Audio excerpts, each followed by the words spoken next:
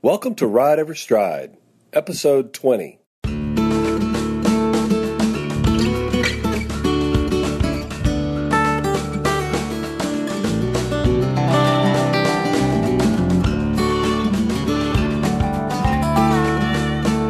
Welcome to Ride Every Stride with Van Hargis, a podcast about horsemanship and more.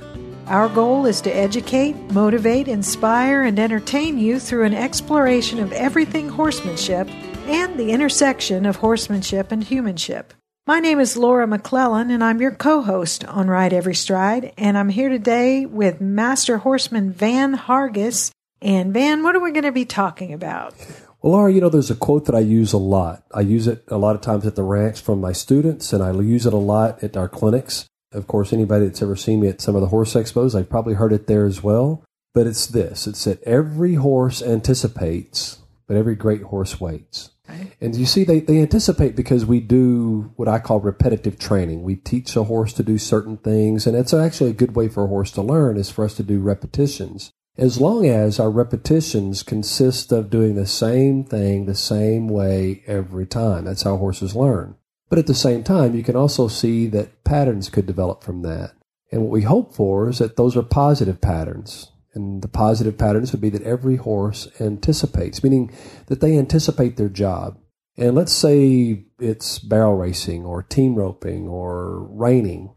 When any event has a pattern, or almost anything that we do has a pattern, the horse begins to recognize that pattern somewhere during its performance, rather even if it's just a thing that we're doing at home, that type of performance. But they begin to anticipate that. And that's actually a very good thing to a certain degree, but it can also be a bad thing, because if the horse anticipates and then acts out on that anticipation, their timing may not necessarily be correct. Let's say, for example, a horse is approaching the first barrel. And when it's approaching that barrel, it anticipates it's going to slow down and turn that barrel. But what happens if it starts slowing down a little bit early before it gets there? Or what happens if it anticipates turning the barrel and turns a little bit early and knocks the barrel down? In team roping, for example, head horses, in other words, the horse the header is riding, will oftentimes just do the same job every time, meaning that they run down the arena, they catch up with the steer, the cowboy ropes, and the horse turns left. So one of the biggest habits that head horses get into is doing what they call ducking to the left. He's anticipating his job, he sees the rope pass his head, and as soon as that happens, the horse ducks off to the left. Not necessarily a bad thing unless, of course, the rider's not ready for him to turn left. Maybe the rider hadn't got a dally yet, and the horse is going left one direction, and the steer is still going the other direction, and the dally has not been had. And as a result of that, the rider can lose the rope, or worse, could actually lose a finger in the rope. Right. So that could obviously be potentially dangerous, but yet the horse is just anticipating his job. A reining horse, for example, might get used to running down a certain spot, and every time he runs to a certain spot, he's going to stop. Leading up to that spot, he might be accelerating. So oftentimes, reining horses, when they turn the corner, one into the arena, they get in kind of a straight line, they anticipate what they call the rundown, and he begins to accelerate too early. Or he may begin to accelerate when he shouldn't be accelerating at all. But yet he's in his mind, he's only anticipating a job that he's done probably hundreds of times before. So every good horse is going to know their job, and every good horse is going to anticipate doing that job, and hopefully anticipate doing that job very well. But yet, I tell people all the time, every good horse anticipates, but every great horse waits. Our job is to try to create really great horses. So in order to do that, we can use the anticipation to our advantage. Number one, I don't want to create habits just for habit's sake. I want to create a horse that is always listening to me, knows his job, but is listening to the rider at all times. And one of the biggest things I hear, a lot of times I hear novice or new horse people say, man, my horse is so good, he can do it without a rider. And I'm thinking, you may think that's good, but in my mind, I hear that's a very untrained horse. To me, a very well-trained horse is that horse that knows his job because he's had the amount of time and the amount of hours spent to him to teach him the skills to do the job. But the best of horses wait for us to tell them. In other words, the best of horses, the best trained horses, never do a thing without being told or suggested to do so. So again, I'm going to go back to the same quote. Every good horse anticipates, but every great horse waits. They wait for the rider to tell them what to do. Kind of in a joking way, I'll tell people from time to time that the horse's job is to be the brawn. My job is to be the brains. In other words, I want the horse to know what to do, and he's to do that job, the physical work, and it's my job to do the thinking. In other words, telling the horse when to do that job that he's been trained to do. So again, just to reiterate, every good horse anticipates, but every great horse waits. And how do you get, I can see the parallels or that this is an extension of what you've talked about in the past about the horse learning to respect you as the leader. It's a question of who's in charge here. Right. And so how do you get a horse to find that place, that balance between anticipating, knowing, if it's barrels or whatever, I know what the pattern is, but I'm going to wait for her. I guess a lot of times barrel riders are women or girls. Wait for the rider to tell me to do it. I know what they're going to tell me, or I'm pretty sure I know, but how do you get to that point? One thing that I try to remember is what another really good trainer told me one time. His name was Craig Johnson. And Craig said, sometimes our horses will get in certain habits, like habits of doing circles or doing lead changes on specific parts of a circle, or accelerating to make a circle faster or decelerating to make a circle slower. And Craig's argument was that maybe we shouldn't always be doing circles. Maybe if we just kind of bought into the idea that if the horse could actually lope the perfect quarter of a circle, then if he did 4 of those, that would be a full circle. So as a result, he wouldn't always practice a full circle. He'd do a quarter of a circle here and then change directions and go the other direction and so on and so forth, just practicing parts of the pattern, so to speak. In other words, work on components. And that's what I tell people all the time. Rather than working on patterns, work on the components of patterns. For example, in the barrel racing, who's to say that in the practice session we have to run around the barrels? What if we just worked on the horse accelerating and rating? And then maybe on a whole different area of the arena, what if we worked on the horse just making really good turns? He could be turning around a dirt clod. Does it really have to be a barrel? It's not. The barrel is for our sake, and the barrel is part of a pattern for the sake of the event. It's not meant to be as a training tool for the horse at home, you see. So oftentimes we can inadvertently create some really bad habits by the horse seeing those very specific places in the arena that he's supposed to slow down and turn. And that's when it creates the over-anticipation, the acting out on the anticipation. But sometimes I'll also do things to keep a horse honest in the sense that I may create a spot in the arena. For example, I may do a circle, and every time I get to a very specific fence post, say, for example, on the edge of the arena, every time I get to that fence post, I'm going to stop and turn around and go the other direction. When I come back to that same fence post, I'm going to stop and turn around and go back the other direction. When I get back to that same fence post, I'm going to stop and turn around and go the other direction. When I get to that fence post, I'm going to stop and turn around and go the other direction. Is this getting redundant yet? Mm-hmm. Now the horse is beginning to think, I got this figured out. Every time we get to that post, I'm going to stop and turn around. So after a while, what do you think the horse is actually going to do if he's allowed to do that? He's going to stop and want to turn around at that position. So I'm kind of setting the horse up to anticipate. But the moment that I get to that same fence post and the horse begins to stop without me telling him to, now I'm going to push him past that and going to just continue the circle. You see, because again, I want him to anticipate his job. I want him to be thinking about that post. I want him to be thinking about perhaps stopping when he gets to that post. I want him to think about that if he does stop at that post, perhaps think about turning around and going the other direction as if we've done all those times before. But the moment that he thinks out or acts out on that thought, then I'm going to create a new pattern. In other words, I want the horse to get to the point where he's anticipating his job, but if he acts out on it, we're going to continue. In other words, change the pattern a little bit. Again, I'm going to reiterate the quote. Every good horse anticipates, but every great horse waits. So I'm using anticipation to my advantage in one area, but at the same time, I'm also training the horse to wait on me to tell him what to do by continuing that circle instead of stopping at the post and going the other direction.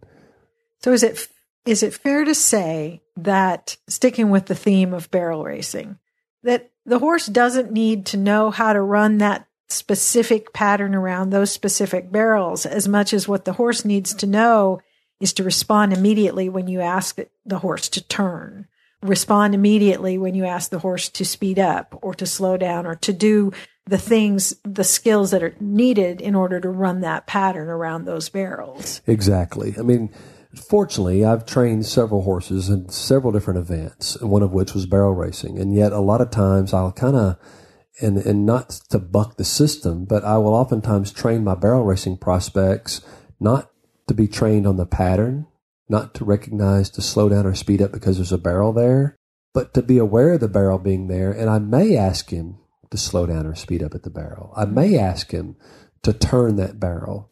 And when I do ask a horse to turn, whether it's around a barrel or otherwise, I want to teach the horse to turn a very specific way. Mm-hmm. In other words, I always want the horse, regardless of what we're using the horse for, is to do what I ask him to do, only what I ask him to do, and only when I ask him to do it.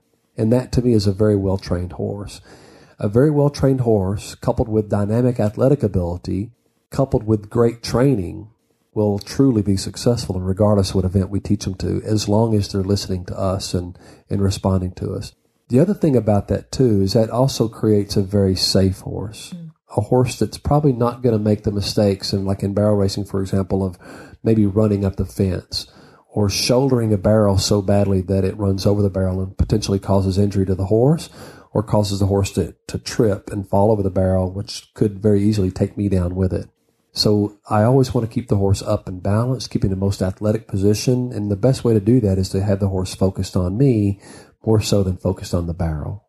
And I can see how that would be relevant no matter what discipline you're talking about. The answer to, or the key to, I guess, succeeding in, if we're talking about competitive events, isn't practicing that pattern or that routine or that whatever over and over and over again, but practicing those components that you talked about, the responsiveness to the cues and the listening to you and the, whatever it is, breaking it down, if it's a reining pattern or something, breaking it down into what does it have to be able to do to complete that, and practicing those pieces to the point that the horse is always listening, always ready, and ready to respond when you ask for it. And then a little, a reasonable amount of time. Okay, let's put it all together and do this pattern, or let's put it all together and do this, chase this cow, or whatever the thing is that you're doing. And it's not just about teaching the horse when to do those things. It's also teaching the horse the physical skills within those components to do those things and do them well. For example, how does a horse need to be positioned to rate off? In other words, slow down really well before going into a barrel turn. Or if I'm doing a barrel or a reining pattern, what skills do I need, and how can I practice those skills? Not just to have the horse listen to me and listen to me only and don't anticipate the pattern, but to really be able to perform those skills. Those are also parts of the components of training the horse on those components and to the skill level that we need them to be to truly be successful. And developing the muscles. And I sort of think of, is this terrible? I'm thinking of Mr. Miyagi teaching the Karate Kid, I want to learn how to do karate. Okay, well, go paint this fence. Right. But in this very specific way. And wax on, wax off. Yeah. Those same things. And he's thinking he's not learning karate at all until he gets frustrated, and Mr. Miyagi says, okay, then do this. And all of a sudden, all those movements that he'd practiced repetitively in a completely different context that made no sense came together to be exactly the skills he needed to be successful at the event he wanted to do. Right. That's a great comparison, a great analogy, because that's exactly what we do. We teach the horse the basic skills, and then we apply those skills when necessary. And the horse will oftentimes do those skills almost instinctively, but he's also doing them on our cue. And that's probably the only difference between the Miyagi example versus the horse example, is that the Miyagi examples, the student there was literally instinctively responding, which is a good thing, but he's responding using the skills that was taught to him by the master. Yeah. And that's what we're looking for in our horses. We really want to give them the skills that they truly need to be successful at whatever event we choose to put them in. And then on the discipline side is to teach them to use those skills only when we ask him to use those skills. You know, Laura, over the years, I've been very blessed to have been asked by various horse expos to do a demonstration that we call Starting Your Horse on Cattle. And I know it's kind of a teaser because there are a lot of people out there that love to see horses work on cattle. They anticipate either cutting or team pinning or ranch sorting or roping, you name it. Or sometimes folks will just show up because they think their horse is afraid of cattle, and they think that starting your horse on cattle, that particular demonstration, might help them teach their horses to overcome their fear of cattle. But I can almost see the disappointment or feel the disappointment in the audiences when I start that, because we start off working on the fundamentals and the basics of horsemanship under saddle. In other words, I focus on what are the skills that I really want this horse to have before we ever introduce a cow into this arena. And what we're needing from that horse is the ability to move out, the ability to move forward and move forward under control at a walk, trot, and a canter. And then I want the horse to be able to stop and stop really good, not just coast to a stop, because that's not what the cow's going to do. I want this horse to really stop and really get his hind quarter up underneath him so that he's very well balanced over his hocks and over his hind quarter. And then I want the horse to be able to roll back really nicely. In other words, do a complete 180 for me at the moment in time that I ask him to do it. So I'm going to work on those skills so that the horse will be able to use those skills on the cow when necessary. And the emphasis is I will work on those skills until the horse almost masters those skills. And then we introduce a cow, and now the horse has the skills to be successful while working the cow. Rather than trying to teach him both at the same time, which could be very confusing for him, and actually could teach him how to put his feet in the wrong place. And what I mean by that is it's almost like one of my mentors many years ago said, you know, Van, training a horse to work and to use his feet is almost like training a dancer. If he never learns the wrong step, we don't have to go back and retrain it. So the ideal thing to do is go slowly, teaching the correct steps, and then over time increase the pace, increase the tempo, and increase the speed. And before you know it, this guy can dance the tango without missing a step. So I do the exact same thing with my horses. But the difference is with the horses is we're not just teaching them the steps he needs to be successful. We're also teaching him the mental focus and the mental discipline to listen to the rider. In other words, it's us being the leader at this stage, to listen to us as if we're the lead dancer, so that we teach him to do the step only when we ask him to do the step. And that's what I think it takes to create a really, really good horse. And better yet, let me rephrase that, a really great horse, because every good horse anticipates, but every great horse waits.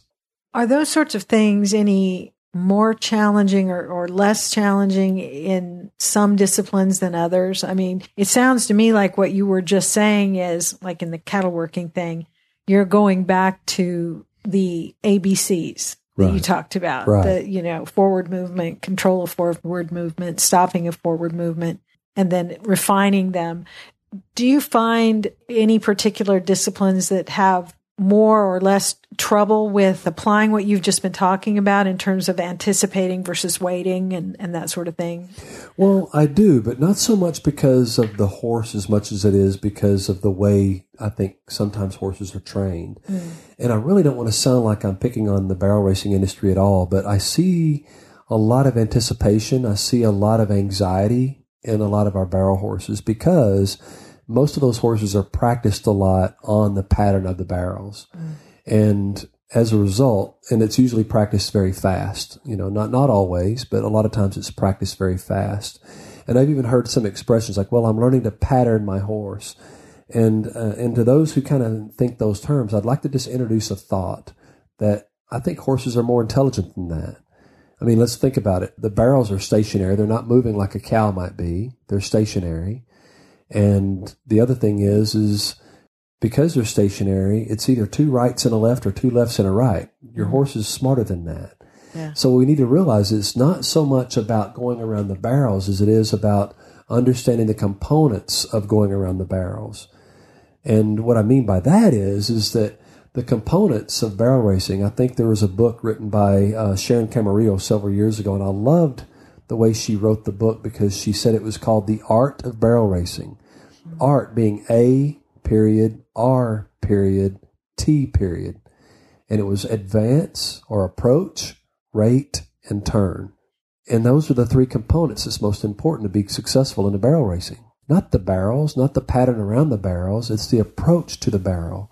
The rate at the barrel, meaning the slowing down and the collection of the horse at the barrel. And then the turning of the barrel. And then it starts all over again. It's going to the next barrel. It's the approach. It's the rate. And it's the turn.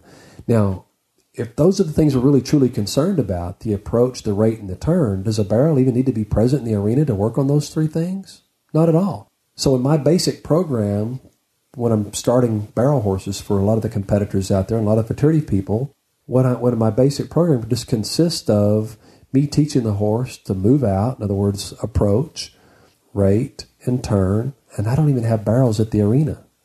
I'm just teaching the horse the basic fundamental skills. Once the horse understands that, then I will introduce a barrel, but not for the purpose of training the horse. I just don't want the horse to be afraid of the barrel. Yeah. So I have him learn to move around the barrel, not because I want the barrel to be a marker for him, or not that I want it to be part of a pattern. I just simply don't want the horse to be fearful of the barrel. But do we need the barrel to train him? Absolutely not. So, and the same thing goes with the cows. You know, the cows, after a while, when I'm training my cow horses, whether it be working cow horse or otherwise, or cutting horses, I don't necessarily need the cow in the beginning. I want to work on the skills that I will need when the cow is introduced. And once that is fulfilled, in other words, once the horse understands those skills, the cow just becomes a huge bonus. Oftentimes, people have heard me say that I cue my horse in progressive steps. In other words, I call it squeeze, bump, kick, and kill. And the lightest of the cues that I give the horse is obviously called the squeeze, and that's sometimes referred to as my first cue.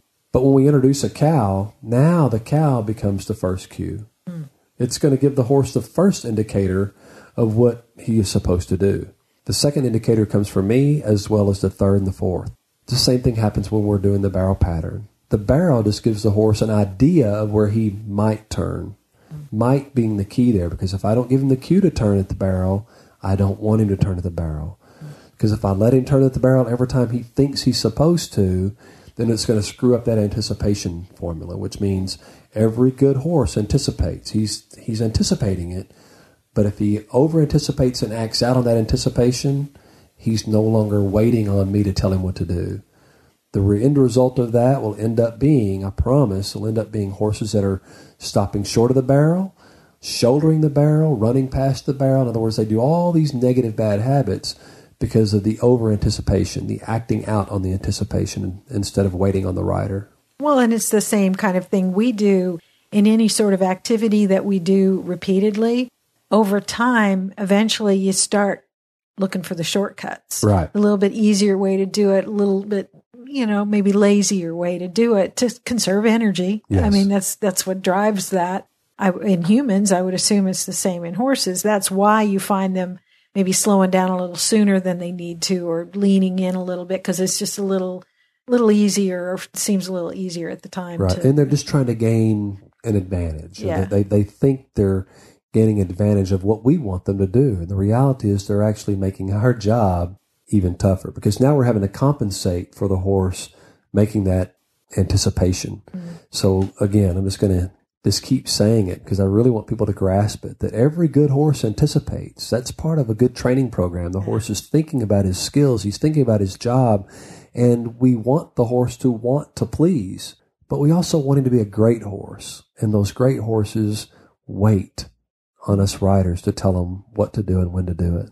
Well, can I ask this to take just a minute or two? You've talked about a lot of different disciplines and different kinds of things that certainly in the Western world that riders will compete in with their horses. And I know that this is not strictly speaking what this episode's about, but since we've got a couple minutes, I know you've competed in a lot of disciplines. You've trained horses in a lot of disciplines. You've had some success in past years in competitions in horse shows.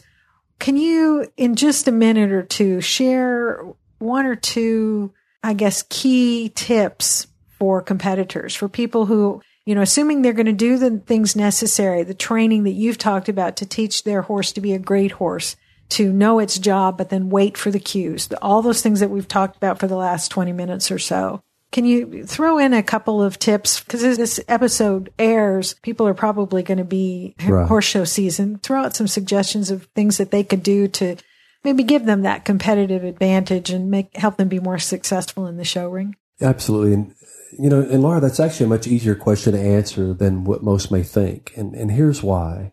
Several years ago, when I was competing very heavily in ranch horse versatility, when ranch horse versatility was kind of new, I experienced a tremendous amount of success, and I was hauling 3 very young horses at the time, one of which was mine and 2 others were client horses. And the success that we had with those 3 young horses ended up getting quite a bit of notoriety because we were beating horses much older than mine. For example, in order to show in the junior classes, we were showing against horses that were 5-year-olds. I was showing horses that were barely 3-year-olds. And yet we were winning against these horses that had almost twice the training. So it began to kind of get the attention of some of the media. We had people, how are you doing this on these really young horses? You're beating seasoned horses on these 3-year-olds. How are you doing that? And the answer is pretty simple. I focus on the basics.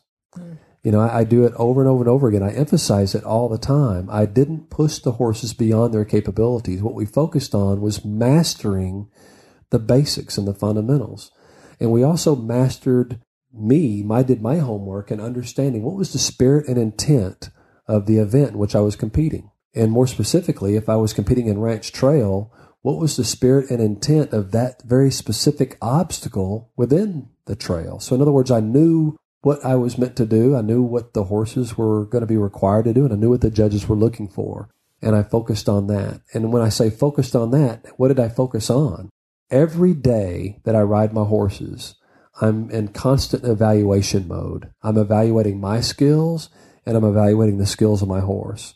I can honestly say I never once went to a horse show that I was not very keenly aware of my horse's strengths and weaknesses. Very honestly, though, I wasn't under a delusion that my horse was really good at doing something that he wasn't that great at. So if he was really good at something and he had very keen strengths in that, then on show day, I went there to show the judges how good my horse was doing at those areas in which he was really strong. But I was also very honest about my horse's weaknesses.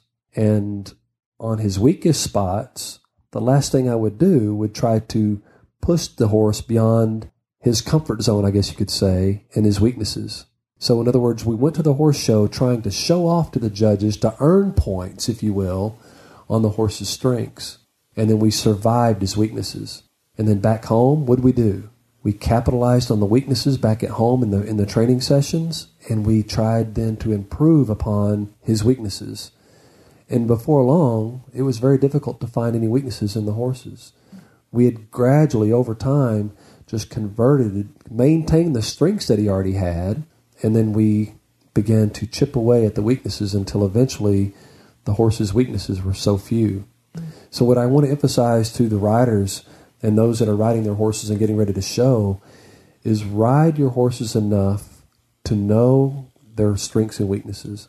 Evaluate themselves or evaluate yourself every day, every time you ride, through every maneuver that you're going to ask your horse to do. Honestly evaluate yourself. And if sometimes it may take you getting the opinion of others, I would do so. What do you think my horse is really good at? What do you think I'm really good at doing? And then capitalize when you go to the horse show. Capitalize on those strengths. And then just survive the weaknesses. And then back at the training pen at home, you begin to just maintain your strengths, but you begin to chip away at those weaknesses until they're almost non-existent. And that's what I think, in my opinion, makes a truly good, masterful competitor.